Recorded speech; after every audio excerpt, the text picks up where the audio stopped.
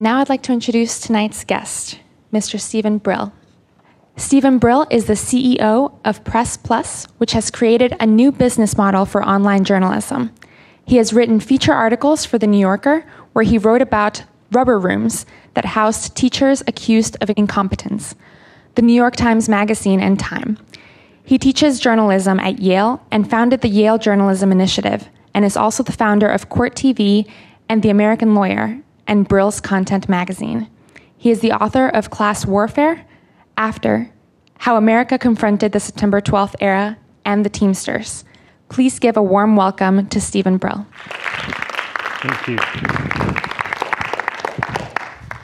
Thank you all for coming. Well, as you heard, my background is not as someone who's an expert on education or education policy.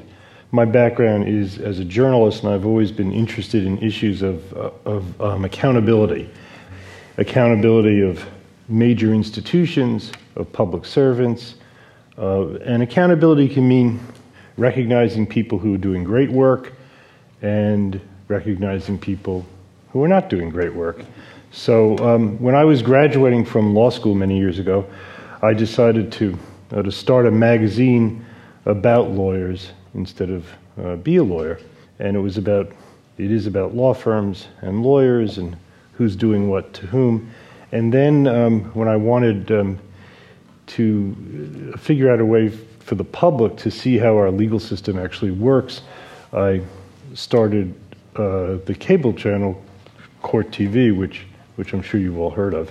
Well, I don't own that stuff anymore. I had sold that and started some other businesses, but about 2 years ago, I decided I wanted to go back to writing magazine articles.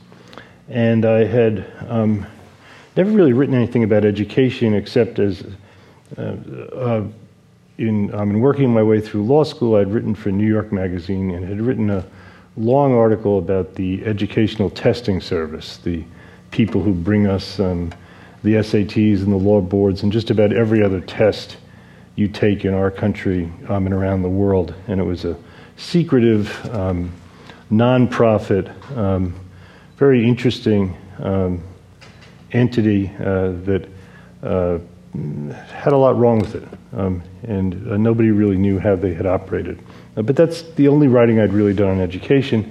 And then about 2 years ago, 2.5 years ago, I was looking for a subject and had heard something and read something about something called the rubber room, which were these places, these rooms, technically called temporary reassignment centers, where teachers in New York City, who, as I found out, were judged to be so incompetent or so abusive, or in some cases had been charged with crimes, that the new school administration then in New York City, which was a reform administration led by Mayor Bloomberg and a chancellor by the name of Joel Klein, that the new school administration decided that these people couldn't even be in classrooms. So they put them in these rubber rooms. The problem was, as they explained it, they also couldn't be fired because they had such strong protections guaranteeing them tenure that were written into the state law in New York and written into their union contracts. So this seemed like an interesting story, and I approached the New Yorker, and I said, I'd like to do the story. They said, have at it. And the first day I was working on the story, I went to one of the rubber rooms. And the first person I saw was someone who was about my age. And as I opened the door, there were two guards there, and they let me in, and there were two supervisors, and there were these adults all sitting around. First person I saw had his head down on the desk, not a desk, a card table, fast asleep. And next to his ear, where his head was on the desk, was a little alarm clock set for 3:15 in the afternoon because he wanted to make sure he woke up in time to leave, because people in the rubber room were assigned the same hours that they had as if they had still been in school, 8:15 to 3:15 or thereabouts. There were other people who had brought beach chairs to this room, so they were lounging around in beach chairs. Other people were playing cards, and it looked like a pretty obvious story. except that when I interviewed these people, they all said they were victims of persecution, that they were whistleblowers who had complained about corruption in the new school administration, or they'd been singled out because they were older teachers, and under the union contract, the older you are, the more money you get. And at the same time that I was hearing them tell me this, I found a transcript of a recent broadcast by the NPR affiliate in New York City, WNYC, wherein they had done a story about the rubber room and quoted all these teachers as saying that they were being persecuted because they were whistleblowers. They quoted the administration saying, no, these are terrible teachers, and they quoted them saying, no, we're heroes, we've just been drummed up. And they used metaphors like human rights violations, like being in Iran or Iraq or China. So what's a reporter to do? What WNYC had done was quote on the one hand, on the other hand. Now, I am not a great believer in journalism that is really just stenography, where you just take down what one person says here and what one person says here. This guy says it rained yesterday. This guy says there was a hurricane yesterday, and you just put both of the quotes in the article, and that's it. You let people decide. Well, in a lot of situations, it's not a matter of opinion. There are facts.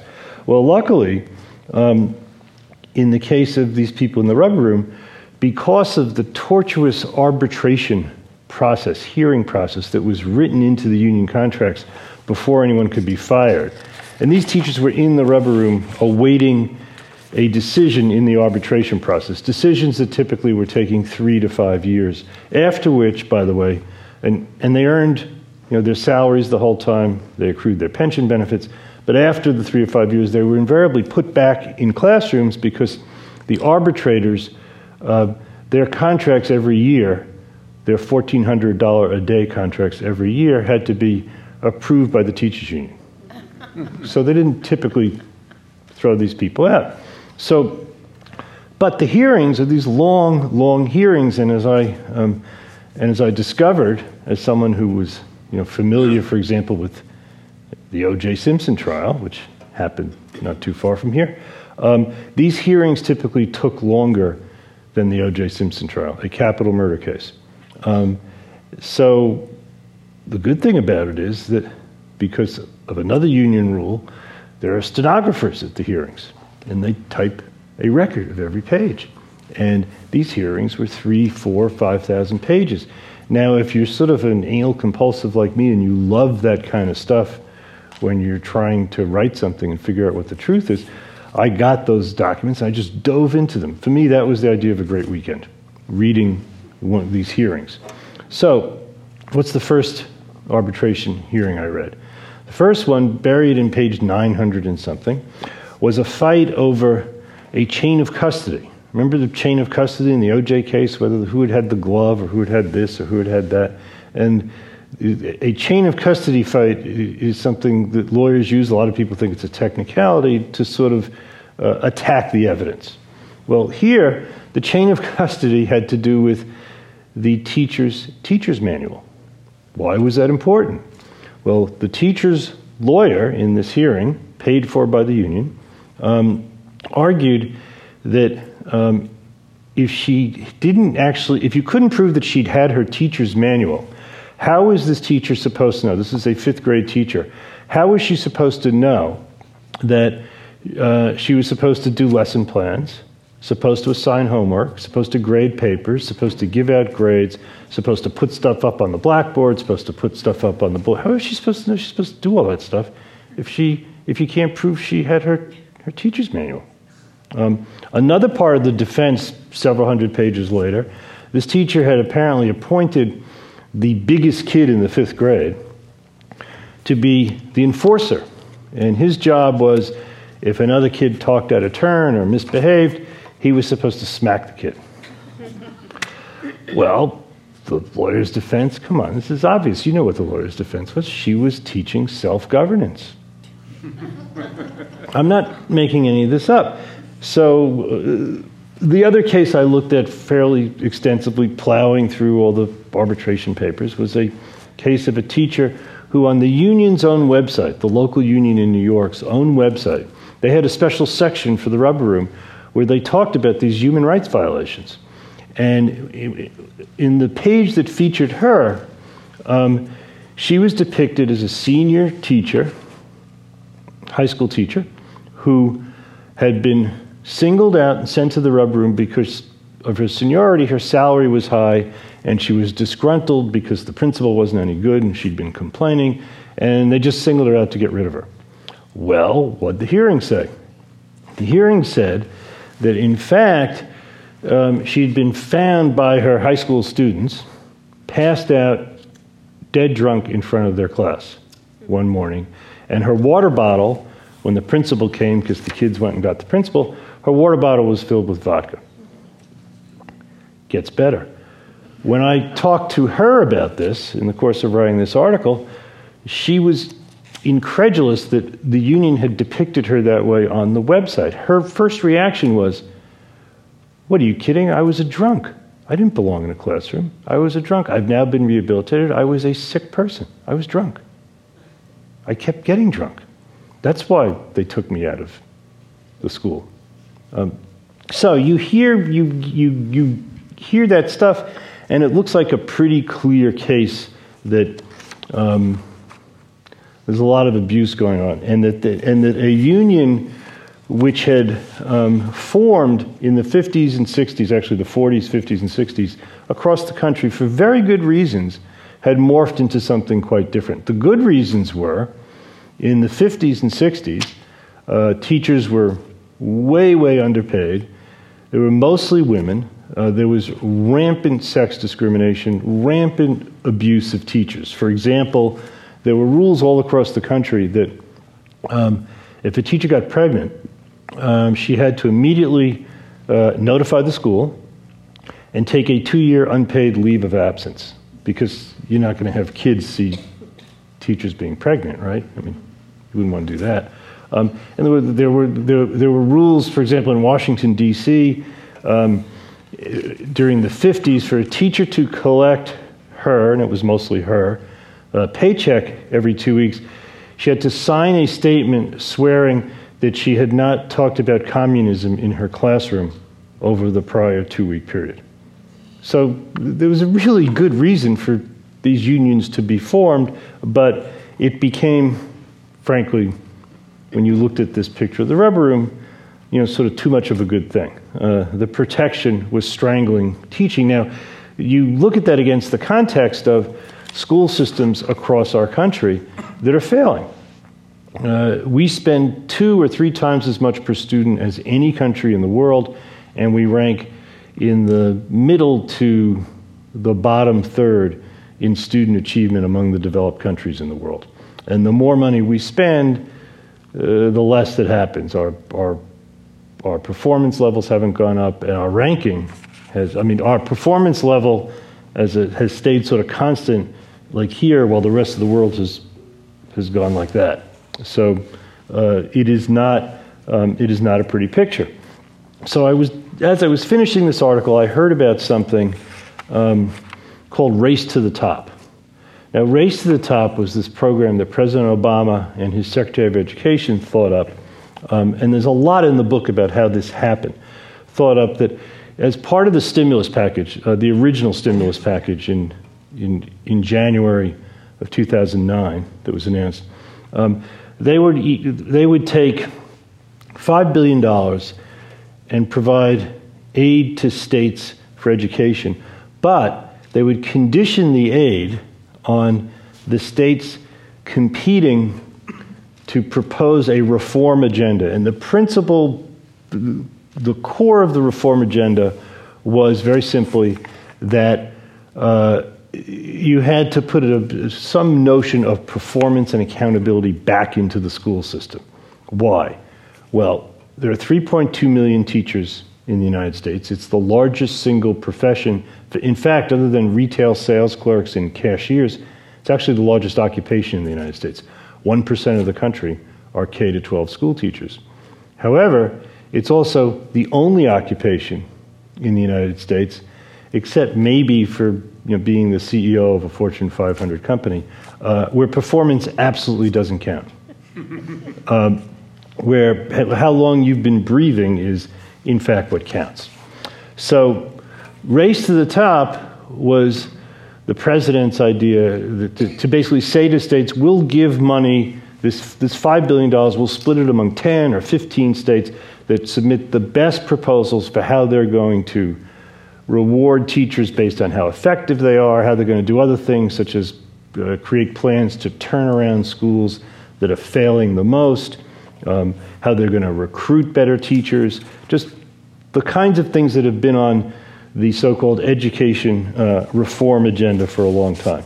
Now, what was unusual about this was that it was a Democratic president who was doing it, because Democrats have never been on the so-called education reform side, principally because the largest single support group for Democrats around the country, especially in local elections, is the teachers' union. The teachers' unions are now 25% of all the union membership in the United States, and they are by far the largest contributors to political campaigns of any group, any corporation, any interest group, by far the largest single group of contributors, and they contribute almost all their money and all their time to the Democratic Party.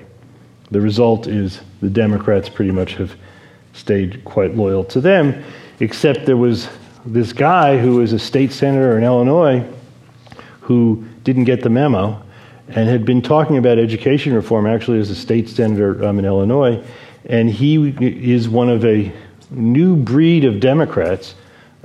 Your mayor here in Los Angeles has recently become another one who see education reform and making schools effective, making our public schools effective and accountable as the new civil rights issue of our generation.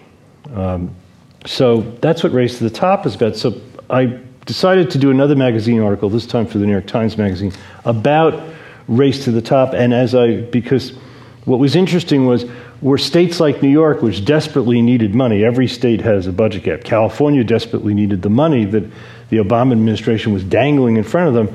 Would they need it so desperately that they'd actually do reforms that the union desperately wanted them not to do? So that was an interesting article. And as I was writing it, what I found out was this phenomenon that had been going on all around us, all of us, and none of us really knew too much about it, which was that this whole generation of people over the last 10 or 15 years had been sort of growing up and festering in communities all over the country of education reformers who were relatively young. A lot of them were Democrats. They were sort of Ivy Leaguers. And what had really motivated them was these were people who had been recruited into something called the Teach for America program. And that is a program that started in 1989. And it was meant to recruit people off of, our best college campuses for 2 years of teaching in an underprivileged neighborhood. And there are all kinds of questions about how effective, someone walking out of Berkeley or Yale is, going into a ghetto school with, 4 or 5 weeks of training. Though they actually are mostly pretty effective now. But what there isn't a question about is that these people, the exposure that they got doing that for 2 years, turned a lot of them into influential education reformers. For example, there was a woman who graduated from Cornell in 1992. She gets plucked into an elementary school as a math teacher in Baltimore, and she immediately fails because she didn't have the training. And here's someone who succeeded in everything she'd done in her life. She'd been a success. And her first 2-3 months at the school, she's just a failure. She can't reach these kids because you know why? It's really, really hard. But because she had never failed before, she just didn't assume that she was supposed to fail. And that's one of the real problems with our system the way it is everybody just assumes that because these kids are poor, or they're black, or they come from broken homes, that they're going to fail. And she didn't believe that. She thought she was so good and so smart and so accomplished that she could make any kid succeed. So she thought up all these math games with cutouts and shapes and things she would draw on paper and textiles that she would create to create all these games, and the kids started succeeding. And then she had another epiphany, which was after she'd been there a year or two and she was actually teaching these kids math and they were succeeding, she realized that they were going to go back after they left her class in the 5th grade into the 6th grade, where they were going to be in the same pit where everybody else assumed that they were going to fail, and they would fail. So she decides, I'm going to work on the macro problem. I'm going to work on the system. Well, that woman was Michelle Rhee, who went on to the Kennedy School, started something called the New Teacher Project, and then became, as many of you know, the chancellor of the DC school system. There was a guy in Houston, same story, gets out of Yale, gets put into a Houston school for Teach for America, fails miserably the first 3 or 4 months, can't believe he's failing. How could he possibly fail? Comes up with another gimmick, which are jingles and rhymes and music, and he has this partner who's with him from Teach for America in the same school, and they start to succeed, but they're really bummed out because their kids are just going to go back into the pit and fail once they leave their classes, and they start a program called KIPP, which is now a network of really successful charter schools. I think there are 99 of them all across the country. So in writing this Times Magazine article, I saw this network had sprung up and all these charter schools had sprung up. And to me, it was fascinating, and I started to go to the charter schools, and one night, and what I see is there's this real pitched battle going on between the union forces and the reform forces. And one night I go to a hearing in Harlem, in Manhattan, which is where I live, I'm in Manhattan. And there's a hearing in a school auditorium over something called relocation. And what relocation is it's a process by which the Chancellor, Joel Klein, in New York, who had been an antitrust lawyer and therefore understood the value of markets and competition, he would designate empty space in a public school building and allow a charter school to set up shop there. So there was a hearing, and the unions, of course, bitterly resisted this. I mean, what could be worse than having, a science experiment of conventional public school here with teachers' union contract, charter school here, same kids, same community. Let's see if anything different happens in terms of results. So they bitterly contest these things, and I go into this school auditorium, and the union has busted in actually hard hats from Queens, which is where I grew up. And they're sitting in the front and they're jeering at all the charter school people, and in the back are these hundreds and hundreds of parents in orange T-shirts, which was the color of that charter school, with their kids on their laps.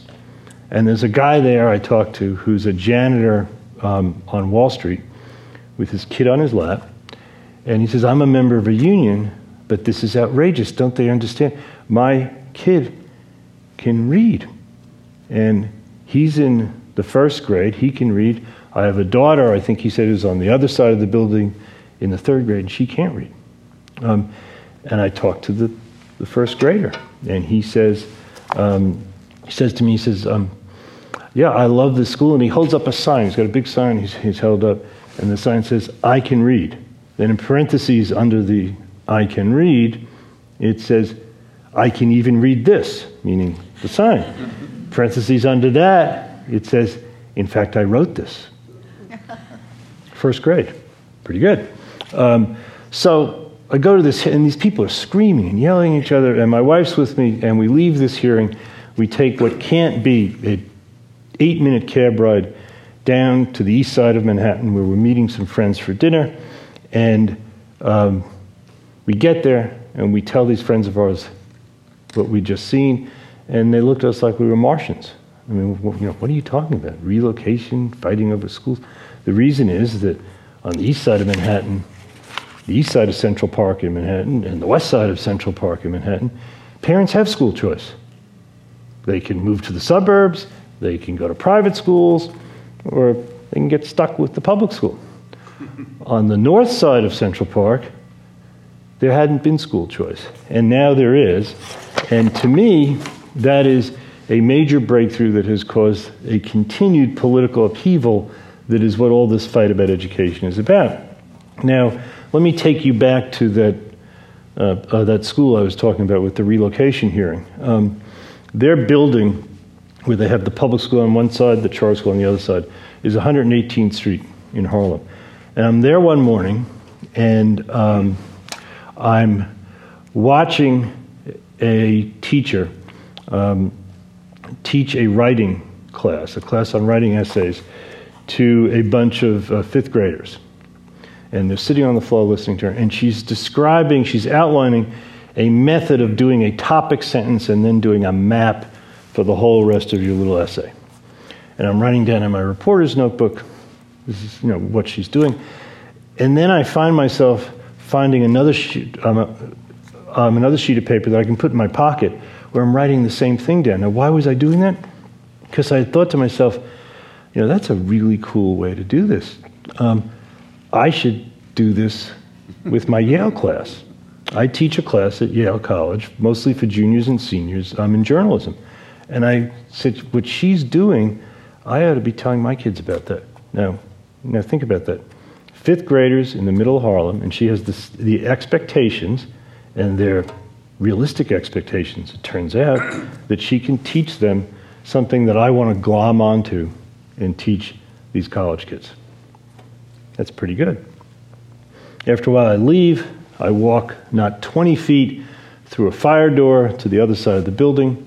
I'm at the public school side, and the first class I happen onto is a teacher sitting back, leaning back, screaming at his kids, also fifth graders, English. How many days in a week? How many days in a week? Kids are just talking to each other. They ignore him. A couple of them are wrestling on the floor. He screams it again, screams it again. Then he says, all right, let's go on to something else. Now, I have to tell you, the only reaction I think any of us in this room would have if you saw those two scenes and just put them together with each other in time and in space just the way they actually were, is you just want to figure out, can I lift up 2 of those kids or 3 of them? How many can I get in my arms and carry them to the other side of the wall, to the other side of the building? Well, that is what a lot of these parents now know.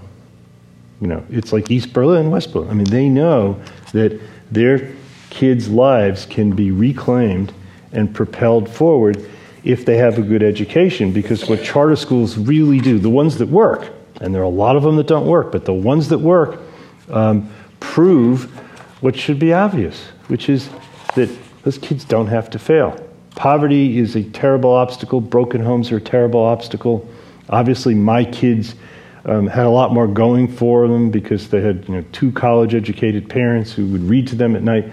But those obstacles aside, you can, if you do it maybe 8 hours a day instead of 6 hours a day, and maybe 10.5 months a year instead of 9 months a year, and with much more concentration, you can do it. So I went downstairs after I watched the guy with the how many days in the week, and I went to see the teacher there and the principal. Now, the principal had been installed by the new administration. She'd been trained at a new leadership academy, and she was a reform principal who wanted to reform. And I told her the story. She knew exactly who the teacher was, knew she couldn't really do anything about him. And she said to me, you give me the right to hire my own teachers the way they have on the other side of that building, and you give me the right to have an 8-hour school day the way they have on the other side of that building, and I'll have 100 little Einsteins running around here too. She's right. So that, to me, was what the issue is about, and Race to the Top was this federal notion that we can encourage that. Well, in Washington, things don't always work out as they're supposed to, so what we know about Race to the Top is that very good intentions, but because when you give out a federal grant, you have to do it, with so much bureaucracy, including the fact that the people who decide which of these states won the money couldn't have any conflict of interest or perceived conflict of interest, which I don't want to bore you with the details, but when you went through the 19 single-spaced pages of rules about what a conflict of interest was, it basically boiled down to they weren't allowed to know anything. I mean, they can't have had any experience in the stuff they were supposed to be judging. So a lot of states, of the 12 states that won the money, a lot of them didn't deserve to win. A lot of states, such as Colorado and Louisiana in particular, that very much deserved to win, didn't win. California, in fact, scored higher than Louisiana, and California's application was a joke. But the people who were vetting the application almost didn't get the joke. So where does that leave us today? I mean, you've heard me sort of dump on the union, dump on the union, dump on the union, but it's actually not all that simple. I don't think the solution's going to come, from federal programs, because I think while the Obama administration could prime the pump with this, the real solution is going to be, is going to come from local politics. It's going to be parents like those parents in Harlem, parents as in California who have the advent now of the trigger law, parents who maybe more newspapers will do what the Los Angeles Times did and have the guts to publish, ratings of teachers. I mean, why shouldn't a parent be entitled to know if her kid's teacher has the lowest rating or highest rating in the building? I mean, that's pretty basic consumer information. I think that the revolution is going to bubble up from the grassroots because of what the Obama administration did to prime the pump, what this network of TFA alums have done, what the good charter schools have done to demonstrate that you can teach kids. But it's a lot more complicated even than that. It really is. I was, toward the end of my reporting on the book, two things happened that reminded me how much more complicated it is. One is I was up at one of the best of the KIPP charter networks schools with this guy, Dave Levin, who was the founder. And I'm sitting there with him, and I said, boy, you must feel really good, really proud. You've got now 100 schools. You got all these kids that you're really moving toward college. I mean, it's a really successful operation. You've got Waiting for Superman. You got Race to the Top. Everybody now, there's a national conversation going on about this. All is good, right? And he says, no, not all is good. In fact, I'm really sort of unhappy because I know we just keep failing every day. And I said, what are you talking about? He said, well, here, I'll show you. So he grabs a little notebook. We go to a classroom, and he stands in back of the classroom with me. It looks like any other KIPP classroom I'd ever seen, a completely riveting teacher in the front of the room, perfectly attentive little kids in the back of the room. And he scribbles some notes. We walk out of the room 10 minutes later, and he says, that teacher made 5 really terrible mistakes. Did you see that she turned her back when she went to write on the blackboard? Did you see that 2 of the kids, when you looked at the homework log, hadn't done all their homework for today? Did you see that? And he names these other little trivial things. And I said, Dave, I said, that's chicken shit. What are you talking about here? He said, no, that stuff adds up. He says, this is unglamorous, drudgery, day-to-day work. All of those things are what add up. There's no silver bullets here. There's no magic. It's attention. It's excruciating attention to detail. It's lesson planning that is real lesson planning. It's things like eye contact. It's things like after you've done a lesson, you go over it with a colleague to see how it worked out and how you can fix it. That's what this is all about. And even we, with these best and brightest teachers who kill themselves for 8-10 hours a day, even we can't do it well. And then he says, now imagine what happens with 3.2 million teachers. Remember 3.2 million teachers? He said, the one thing you don't understand is that if you tore up every union contract in the country, it would only be permission to start to get teachers to be better. Yes, you need to make them responsible for their performance, but you need to give them the tools. You need to recruit them.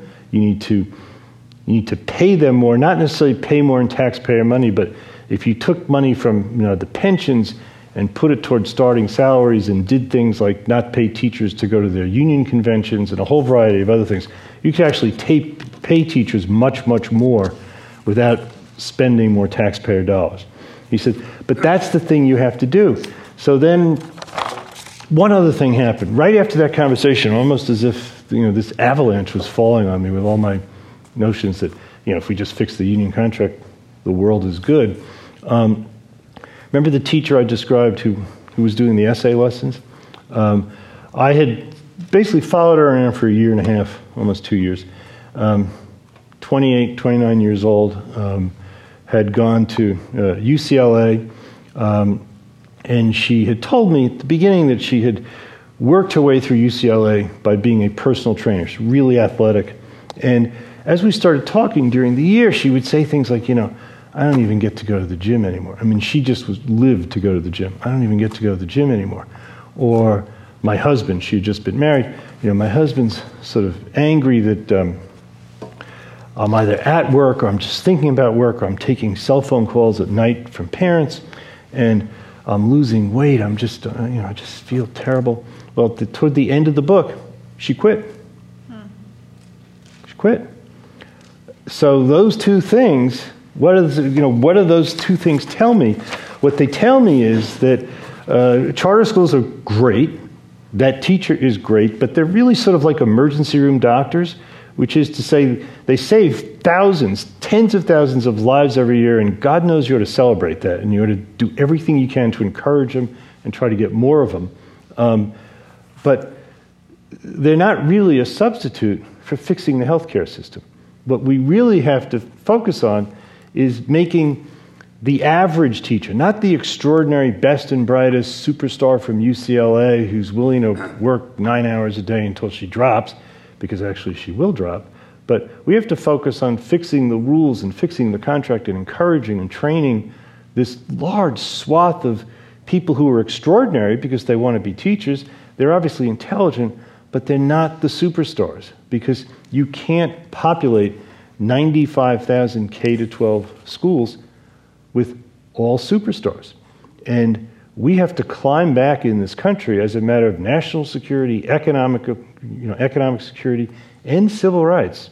We have to climb back from the absolute disaster that our public schools are to get them where average teaching in the United States means something different than it means today. Average today means the teacher is in a culture of failure where it's civil service protection and it's not performance. Average has to mean something else, and to me, that's the only way we're really ever going to put the American dream back into American schools. Thank you. Hi, my name is Joel Hahn. I taught for 30 years, and I was a chapter chair of the union for 9. You've attacked, there are some bum teachers, there's no doubt about it, as there are bum administrators and bum parents and others. But, I mean, these attacks are unreal. Michelle Rhee wanted to dump tenure.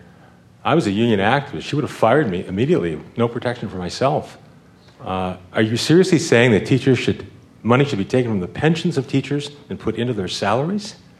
Is that what your suggestion is? I'm sorry, I'll stop because I don't even know where to stop, to tell you the truth. But I mean, I thought this would be a thinly veiled attack on teachers and unions. There's nothing thin about it. Certainly not an attack on teachers. It is an attack, for example, on a pension system that has that basically works only for the senior teachers, not for the junior teachers. To give you an example, the New York Times did a profile of a teacher in Wisconsin during the controversy over the governor's, I thought, just wrong-headed measures to kill the union, not to change the union. And this teacher, who was a science teacher, said that she felt downtrodden and beaten down. She was only making $34,000 a year. And I went through her contract, and I do this in the book, and explain how it's her union contract that makes her feel downtrodden, not anything else. For example, she's a science teacher. Your union is against paying science teachers more than other teachers, even though our nation, as a matter of national security, needs them. She's against last in, first out, which is the utterly stupid thing that no one can defend of if you have layoffs, the only way you decide layoffs is in a quality blind way where you just fire the junior teachers. The argument had been, well, if you could lay off teachers any other way, the district would single out the senior teachers and fire them because they get paid the most. Apart from the fact that that identifies the problem of why should you pay teachers more just because they've been breathing longer, it's also a total anachronism. Since 1967, you can't do that because there's something called the Federal Age Discrimination Act, and it's easy to catch people who try to do that. So if LIFO was eliminated, that teacher in Madison, Wisconsin would have been better off. She, like most members of the union, has never voted in a union election, yet the contract says that teachers in Madison are paid to go to their regional and state union conventions. I don't think that helps the kids very much. The contract says that they get 12 sick days and personal days off in a 32-week school year. That's a pretty good deal. That's a day off every 2.5 weeks. I don't think that helps the kids very much. If you took that stuff away, what you could do, and I demonstrated in the book, is instead of paying that teacher $34,000 a year, you could pay her a starting salary of $65,000 a year, pay top teachers $165,000 a year, and it wouldn't cost the taxpayers a penny more. The other thing that would be part of that is getting rid of the absolutely phony obsession with, class size limits. Now, class size matters, but not at the margins. Obviously, there's a difference if a class is 20 people versus 40. But 20 versus 22 or 24 versus 26, it never matters. But teachers try to write that into law. Why? Because the more teachers you have to hire, the more dues the union gets. That's not good for teachers. Teachers don't like that. The union likes that. I'm the happiest teacher alive. I retired. Anyway, what I want to ask you is a big discussion in Los Angeles, I'm sure you're familiar with, about merit pay and about pay for performance. What do you believe about that? I don't understand why the only workplace in the country, which everybody, especially teachers, agrees is a pretty important workplace, the only workplace in the country where we don't say that performance should count for something is the schoolroom. Now, we can all agree that doing it just on the basis of how much a kid progresses in test scores, that can be unfair. We could all agree that if you do it based on principal observations, that could be unfair. And you know what? Every other workplace, this building, the people who work in this building, some of them might get promoted or fired or hired in an unfair way. That doesn't mean you just don't try to do it. The only place where you just throw up your hands and say, well, it might be unfair, therefore we're not even going to try. The history of public education in this country since the 1970s has been the story of the bureaucracies and the unions making deals that they both liked and forgetting about the kids. The kids are the priority. No one can tell me that paying teachers to go to a union convention is what's good for the kids.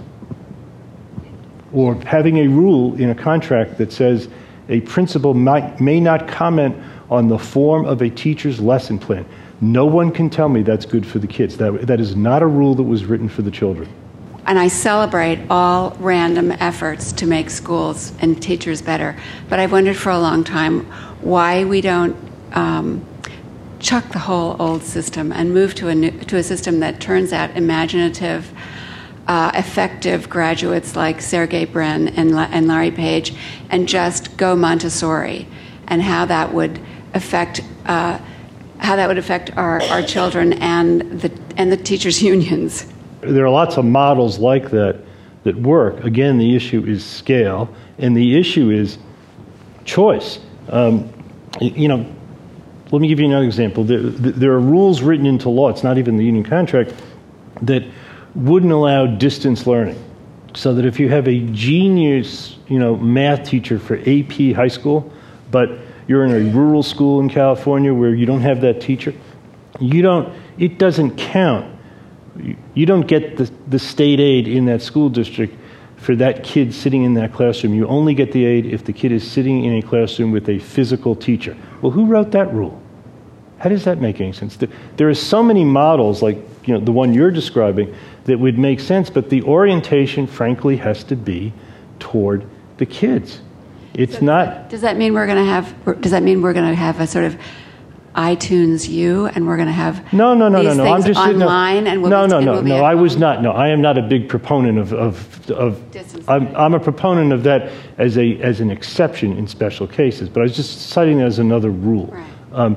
There are all kinds of rules and all kinds of requirements that don't allow for those models. For example, you will hear, I'm sure someone will get up and say here, well, what about the parents? Well, okay, what about the parents? Well, if you want parents to be involved in a child's education, why would you have union rules that say that the teachers don't have to answer a parent's phone call except between 2 or 3 in the afternoon when the teacher's not at the phone and the parent might be driving a bus? Why wouldn't you say, well, once for an hour every night you should take you should be able to take phone calls from parents? Why wouldn't you want to do that? Part of this idea of the unsustainability of, a KIPP teacher going through this, doing, 80 hours a week and being on her cell phone at night, and, most of the KIPP schools turning over their teachers every 2 to 4 years, kind of, Well, that's just not true. Okay, well then a high percentage of them in San Francisco did, and they did a study. So I'm supposed to ask a question, but I'm trying to get to... That's just not true. Okay, so let me just get to my point I'm trying to make, is that I think teaching is a profession, and it takes 5 years plus for teachers, to be able to get good, for anybody in a profession, for an organizer to get good, for a journalist to get good. You can't get to it right away. So my question is, how do we rethink how we value the profession of teaching and make sure that people who have the hearts, who want to actually continue to work with parents and with students in a way that's nurturing and that grows and develops, stay in the schools in a way that develops themselves and that they grow. That is in large part what the book is about. How do you develop that kind of a sustainable system? But it's pretty clear what it's not about. If I said to a group of high achieving people about to graduate from college, I got a great deal for you. For the next 20 years, you can go do this, and every piece of recognition you get, whether it's your salary or your position in the workplace, all the recognition you get is going to be based entirely on how long you keep breathing. Nothing else. Which high achievers do you know who want to do that? What you want to get people to stay more than the reason teachers leave so early is they look up and they say, well, it's my 3rd or 4th year. This is excruciatingly hard, and it is. And I'm really, and I'm just, and I'm really good at it, but it doesn't matter if I'm good at it because, I'm in the 4th grade. I know I'm a good 4th grade teacher, and I can tell you who the worst 3rd grade teacher is in my school and the best. When you ask a question about, how do you evaluate people, every 4th grade teacher in America could tell you who the best and worst teacher is in their 3rd grade because they get the results. This is not rocket science. But what they know is they're not going to be recognized for being the best 4th grade teacher. So the first thing you have to do is create a culture of performance instead of a culture of civil service protection. You have to pay more. You certainly, we haven't talked about this, you have to totally overthrow and revamp the education schools in this country, which are basically cash cows for universities that now attract the lowest quartile of college graduates and pump them through and charge them high tuitions and don't prepare them to be in classrooms. That's like the ongoing scandal of the education schools, even the so-called good ones. Speaking of accountability, I have a hard time squaring the president's and the secretary's support of this Race to the Top program with the White House non-support of the opportunity scholarships for students in poor students in Washington, D.C., so that they could attend the same school as President Obama's. I agree with you completely. I think you're absolutely right, and I say so in the book. Also, as long as you mention it, I said that in the president's first stimulus package, he had this performance-conditioned aid to school systems. In the new proposal to hire all these teachers, there are no conditions. It's just, that's gone out the window. He's gone back to his Democratic Party base, and reformers are just, really disillusioned by it. Because first of all, it's not clear if he got the money, which he's not going to get, it's not clear who those teachers are who'd be hired, and there are no conditions as there were with the race to the top money. And the opportunity of the federal government is to put conditions on money so that you get performance. Do you think that possibly the types of parents who care enough to enroll their kids in a charter and cross their fingers and hope they win the lottery, and care enough to want to pull their kids out of school and help see them succeed in these schools, might also be the types of parents that stay up at night reading to their kids and helping them with their homework? And well, I would have, and I would have thought that was a factor, but for the fact that Tom Kane of the Harvard Education School, who is considered the preeminent scholar in these issues did a study in Massachusetts, which the deniers, the anti-education reform people, always forget to mention, where he tested that hypothesis. He took a cohort of parents and kids who had applied to the lottery for charter schools in and around Boston and followed those who got in and those who didn't get in. And sure enough, 4, 5, 6 years later, the ones who didn't get in and were in the conventional schools were doing much worse than the ones who did get in and were in the charter schools. So, in effect, he controlled for the parent motivation factor. I was a former administrator and a former teacher, and I was a union member when I was a teacher and a union member when I was an administrator. And some of the things you've said, and watching Waiting for Superman and then listening to you about charter schools, both have shown a very, very narrow picture of education, especially for public schools. I don't know, maybe I was lucky, but I was principal of 6 different schools, and the teachers I worked with put in many, many hours and worked their tails off. And that's not saying that I didn't have those that didn't, and I didn't have those that I knew didn't belong there. But what affected me more than the unions, because I could work with teachers and we could stretch things in the contract that worked for kids, were the regulations that I got that I had to work around, that I got from the federal government, the state government, and basically those two. Because what was good for kids, such as teachers working together to work on lesson plans that they would implement to come back, that they would evaluate and take a look at student data to see if it worked, that I had to fudge and lie in order to get that going in my school. And that's where I really had problems and obstacles. There is a lot of that in the book, the problems that people have with school bureaucracies and with rules. The second is, I just want to come back to that picture of those 2 classrooms in that building in Harlem. And I think that addresses your question too, which is, you see those 2 classrooms. You see the results. By the way, the kids in that charter school in Harlem, which is the Harlem Success Academy School, they are performing on a whole variety of tests, whole variety of grades, equivalent to the children in Scarsdale, which is one of the wealthiest suburbs in New York. The kids on the public school side are performing the way the stereotype would have you assume that those kids in Harlem are going to perform. But if you're me and you just sort of drop down from the sky and you haven't been involved, I mean, I had no axe to grind in this stuff, on one side or the other, but you just look at the reality of that.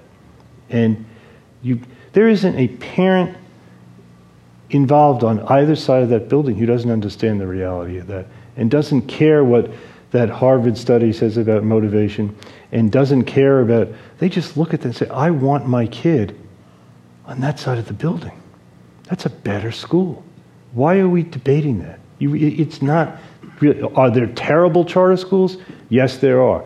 Are 20% of the charter schools in the country terrible, or 40%, or 38%, or 46%?